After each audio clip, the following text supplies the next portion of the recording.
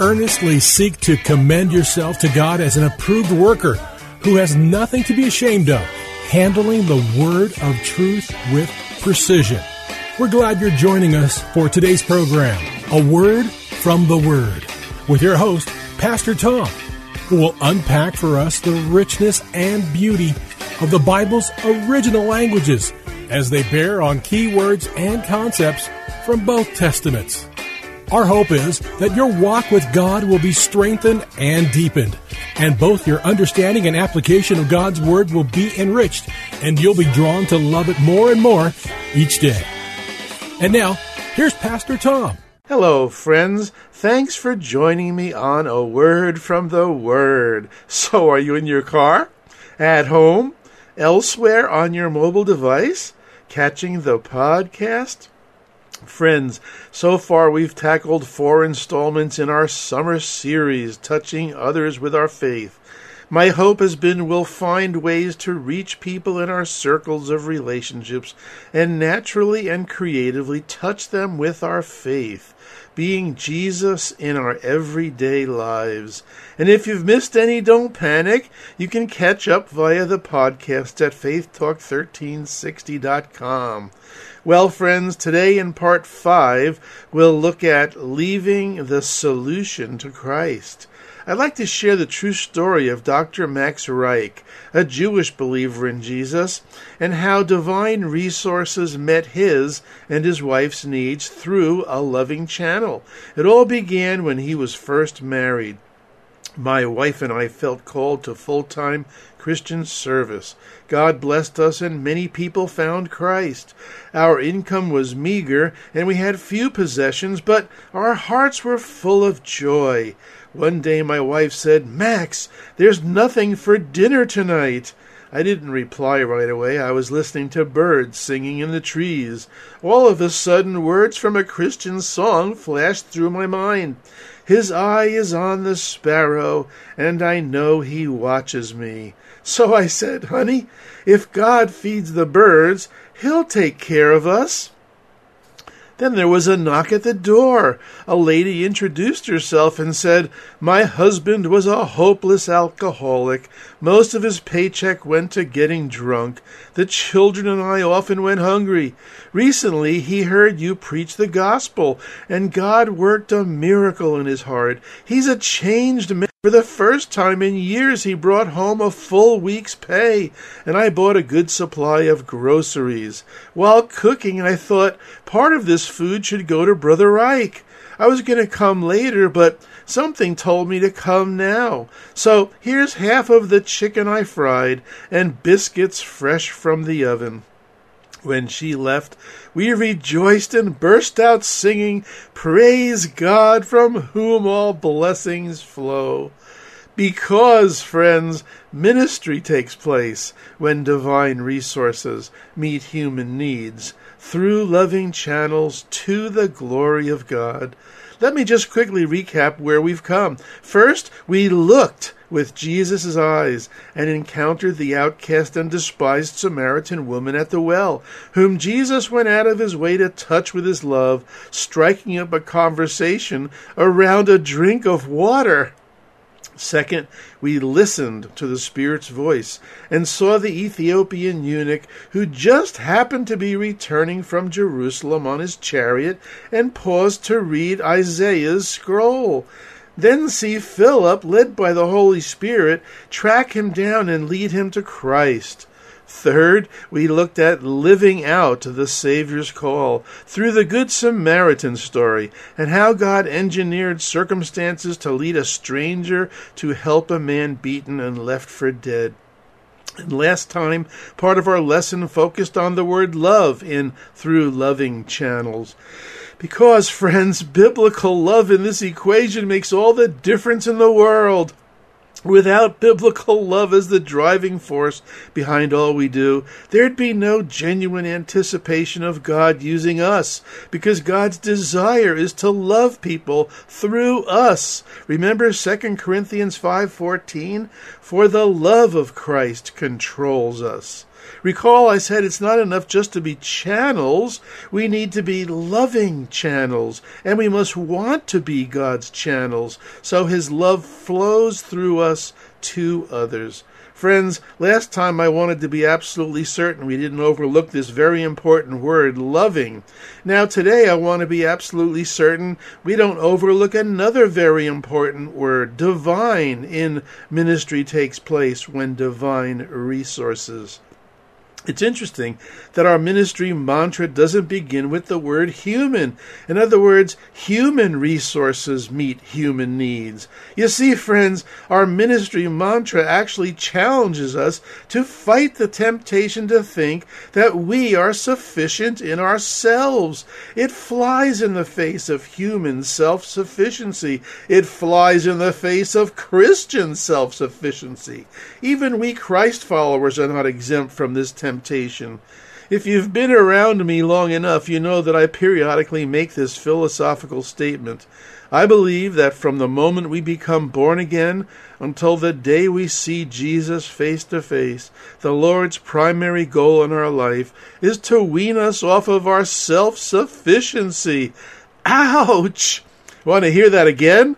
From the moment we become born again until the day we see Jesus face to face, the Lord's primary goal in our life is to wean us off of self-sufficiency. Now, some of you listening may challenge me on that, saying, "Oh yeah, Pastor Tom, but what about Romans 8:29? God predestined us to be conformed to his Son. So isn't his primary goal in our life to conform us to the image of his Son?" And I'd simply reply with, "That's what I just said. I just used philosophical language, because the only way we'll be conformed to the image of Jesus Christ is if we take our eyes off ourselves and our self-sufficiency." Friends, we must always show in word and deed that we are absolutely and totally dependent on divine resources. Twice in the Scriptures we're reminded of our adequacy or sufficiency coming from God. 2 Corinthians 5:3, not that we are adequate or sufficient in ourselves to consider anything as coming from ourselves, but our adequacy or sufficiency is from God. 2 Corinthians 9:8, and God is able to make all grace abound to you, that always having all sufficiency in everything, you may have an abundance for every good deed. Well, let's look at Matthew 14:13 through 21, a well-known passage about the feeding of the 5,000, a passage in all four Gospels. When Jesus heard the news about John the Baptist being beheaded, he left there in a boat and went to a solitary place by himself. The people heard about it and left their towns and followed him by land. Jesus got out of the boat, and when he saw the large crowd, his heart was filled with compassion for them, and he healed their sick. That evening his disciples came to him and said, "It's already very late, and this is a remote place. Send the people away and let them go to the villages to buy food for themselves." "They don't have to leave," answered Jesus. "You yourselves give them something to eat." "All we have here are 5 loaves and 2 fish, they replied. "Then bring them here to me," Jesus said.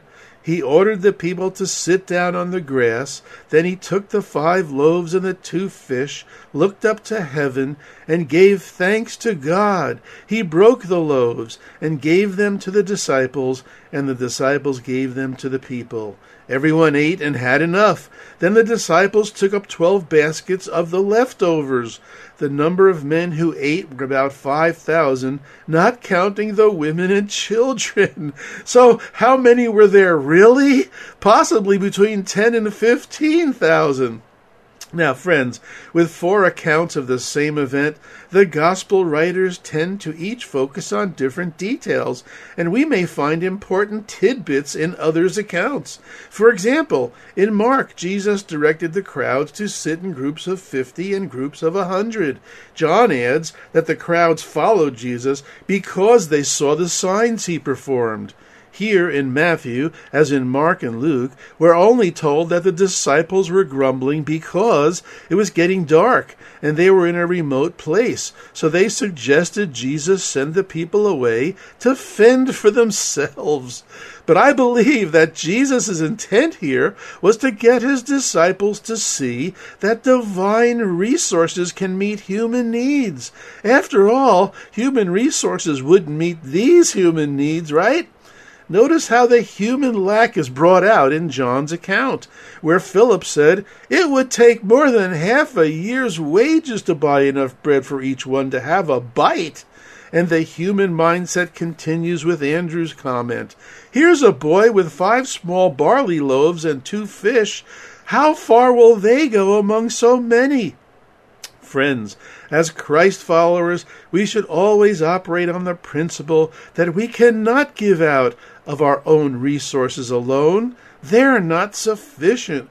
We have to give out of Christ's resources. Now, some think that we are giving out of our own resources. That's because God has blessed us and given us resources to stockpile. So when pressing needs arise, as Titus 3:14 says, we are ready to help or to touch others. Remember Philippians 3:19? My God shall supply all your needs according to his riches in glory in Christ Jesus. A lot of Christians love quoting this verse, but let's observe the context, the 4 verses before it, because, friends, this promise was not granted in a vacuum. The Philippian Christ followers sent financial aid to Paul numerous times to support him. He was simply reminding them that God would honor their giving and in turn supply their needs. So the Philippians became loving channels through which resources flowed to meet Paul's needs. Sometimes, friends, the divine resources are divine to the one in need, but God's reservoir is sometimes stocked from our own sacrificial giving of our material resources. It's a great day for us Christ followers when we live out our experiences, knowing that at any given moment we could become loving channels to meet others' needs. You see, ministry takes place when divine resources meet human needs through loving channels to the glory of God. This, I believe, is what motivated the Philippians to help Paul. Look, friends, the enemy of our souls, the devil, loves to feed our minds with the idea that we have to be manufacturers. And as long as we buy into that mentality, we'll rarely act boldly and expect great things from God. Again, because we're depending on ourselves or our own self-sufficiency. But it's very liberating when we realize we're not manufacturers, but distributors of God's resources. In John's account, we saw that after Jesus multiplied the bread and fish, they were distributed to the people. And Matthew told us it was the disciples who distributed the food. Even Jesus looked up to heaven and gave thanks for what God, through him, was going to do. So we see divine resources meeting human needs through loving channels. Author Claude V. King, who co-authored the book Experiencing God, shared an amazing story that occurred in Arkansas when he was there. The pastor of this Arkansas church that hosted the event told King, a young couple recently got saved. One Sunday he asked them, "How are you guys doing?" They replied, "Our car got stolen this week and we need advice. The police want us to file charges in case they find the person. But we're new Christians and we don't know what the Bible says to do. What should we do?" Well, the pastor shared with them the role of government to maintain order and punish wrongdoers. He suggested they take the police advice, but also pray for the person who stole their car. He also said that this person is likely not a Christian, and God may be orchestrating circumstances through this experience to bring him to Christ. So they began praying. A month later, they got word that their car had been found, and a 15-year-old boy was in custody. This couple went to visit him in jail. They were excited to meet him and said they had been praying for him for a whole month. He probably didn't expect that response. While talking with him, they found that his mother was in the hospital. They decided to visit her and show her God's love. She lost her home due to financial challenges and had nowhere to go when she left the hospital. So this young couple brought her home with them and began meeting her needs. When their church found out, they decided to pitch in and help the mother get into a furnished apartment. She was so overwhelmed by these expressions of love by a couple for whom her son stole their car that she received Christ. She then shared Christ with her son, and he got saved. While all this was happening, her ex-husband got out of prison. He came home looking for his family because he had become a Christian in prison and was taking a Bible correspondence course. He hoped to reconcile with his family. Now, be honest, friends. Doesn't this sound like circumstances only God could engineer? Only He could engineer circumstances in such a way that all these events happened at just the right time. It all began with a couple who decided to make Jesus Christ the Lord of their lives and become loving channels to distribute divine resources. Now, friends, just so that none of us think that I've been artificially superimposing our template over these various accounts in the Bible I've been sharing, our ministry mantra, ministry takes place when divine resources meet human needs through loving channels to the glory of God, I'd like to recall a verse we can probably recite from memory, John 3:16. Go ahead, say it. For God so loved the world that He gave His one and only Son, that whoever believes in Him shall not perish but have eternal life. Friends, do you see it? This beloved verse has embedded in it our ministry mantra.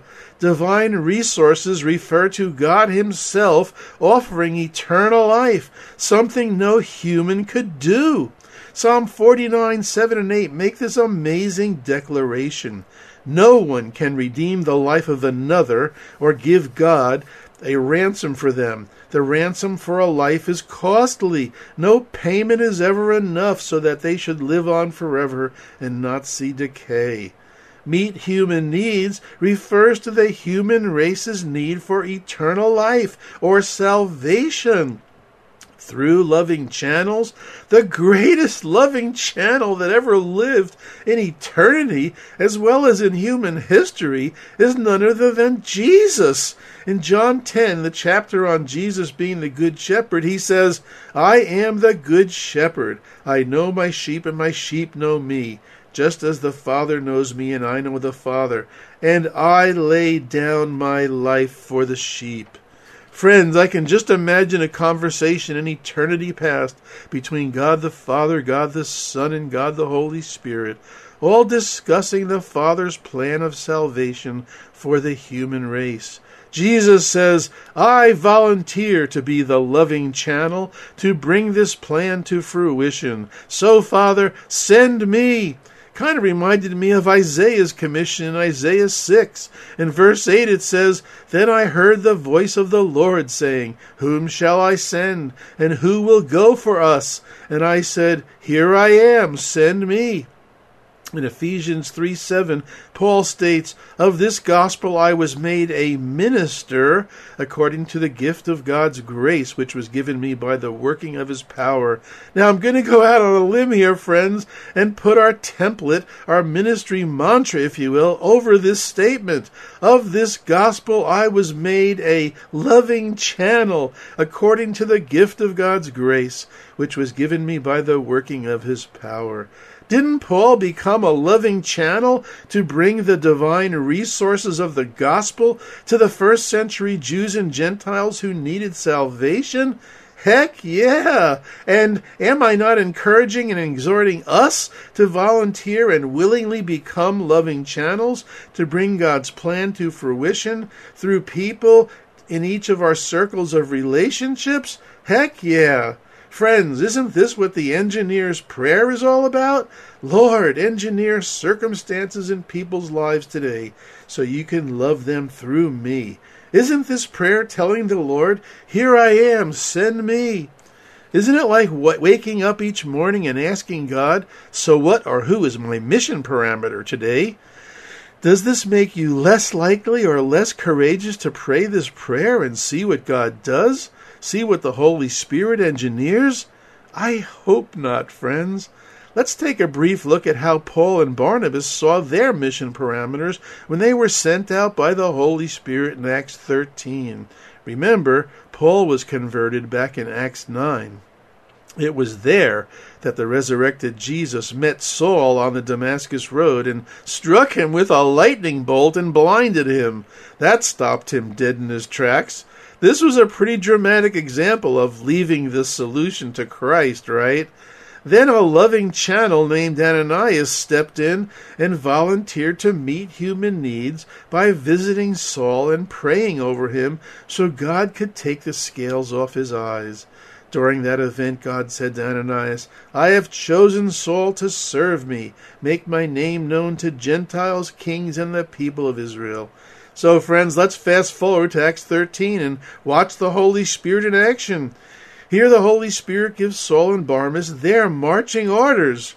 In the church at Antioch there were some prophets and teachers: Barnabas, Simon called Niger, Lucius from Cyrene, Manaen who had been brought up with the governor Herod, and Saul. While they were worshiping the Lord and fasting, the Holy Spirit said, "Set apart for me Barnabas and Saul to the work that I have called them." Now listen how the story goes on. Having been sent by the Holy Spirit, Barnabas and Saul went to Seleucia and sailed from there to the island of Cyprus. When they arrived at Salamis, they preached the word of God in the synagogues. Notice, friends, that Barnabas and Saul shared their message wherever people were. For them, the best place to begin was in the local synagogues. So how about you? Where might the best places be for you to go where people are? The mall? A coffee shop? A sporting event? A recreational facility? Gym? The supermarket? Where might be the most natural places where you can become a loving channel? Now, I have to throw a caveat in here, friends. If you don't venture out as a loving and willing channel because you love the world as God loves the world, then don't go. My suggestion is get on your knees and ask God to burden you for the souls of the lost. Burden your soul for the harvest. Tell God you're willing to be a worker in his harvest. Friends, what characterized Jesus above and beyond all that he did among the people was his compassion for them. Remember Matthew 9:36? When Jesus saw the crowds, he had compassion on them because they were harassed and helpless, like sheep without a shepherd. Can you develop and manifest those qualities? With God's help, the Holy Spirit's help, can you look at people the way Jesus looked at them, harassed and helpless and needing someone to guide them? Friends, leaving the solution to Christ, in essence, means letting the Holy Spirit take over, take charge, suggest your decisions for the day. Poet Edgar A. Guest puts the cherry on the whipped cream with this rhyme: "Be a friend. You don't need money, just a disposition sunny, just the wish to help another get along some way or other, just a kindly hand extended out to one who's unbefriended, just the will to give or lend. This will make you someone's friend. Be a friend, the pay is bigger, though not written by a figure, than is earned by people clever in what's merely self-endeavor. You'll have a friend instead of neighbors for the profits of your labors. You'll be rich in the end than a prince if you're a friend." Amen. Amen. Well, friends, we're nearing the end of today's program. My hope is that our summer series is helping us to look with Jesus' eyes, listen to the Spirit's voice, live out the Savior's call, love others with the love of the Lord, and ultimately leave the solution to Christ. Continue to faithfully pray for the people around you that need Jesus, so they can see Jesus in you, and seek the Holy Spirit for ways you can naturally and creatively touch others with your faith. Also, remember the engineer's prayer. Are you courageous enough to pray it yet and see what God does? Friends, today's broadcast will close with an email where you may write me. I'd love to hear how God is leading you to touch others with your faith. Please also consider joining the support team. I'll provide all the details. Thanks to you whose support is keeping this program on the air. Please remember that the podcasts are freely available at faithtalk1360.com. Forward this link to those of you who think will be fed from these teachings. Thanks for listening today, friends. And remember, Jesus loves you. I'm Pastor Tom with a word from the Word. Friends, if you would like to let Pastor Tom know what this program has meant to you, email him at awordfromtheword@minister.com. That's awordfromtheword@minister.com.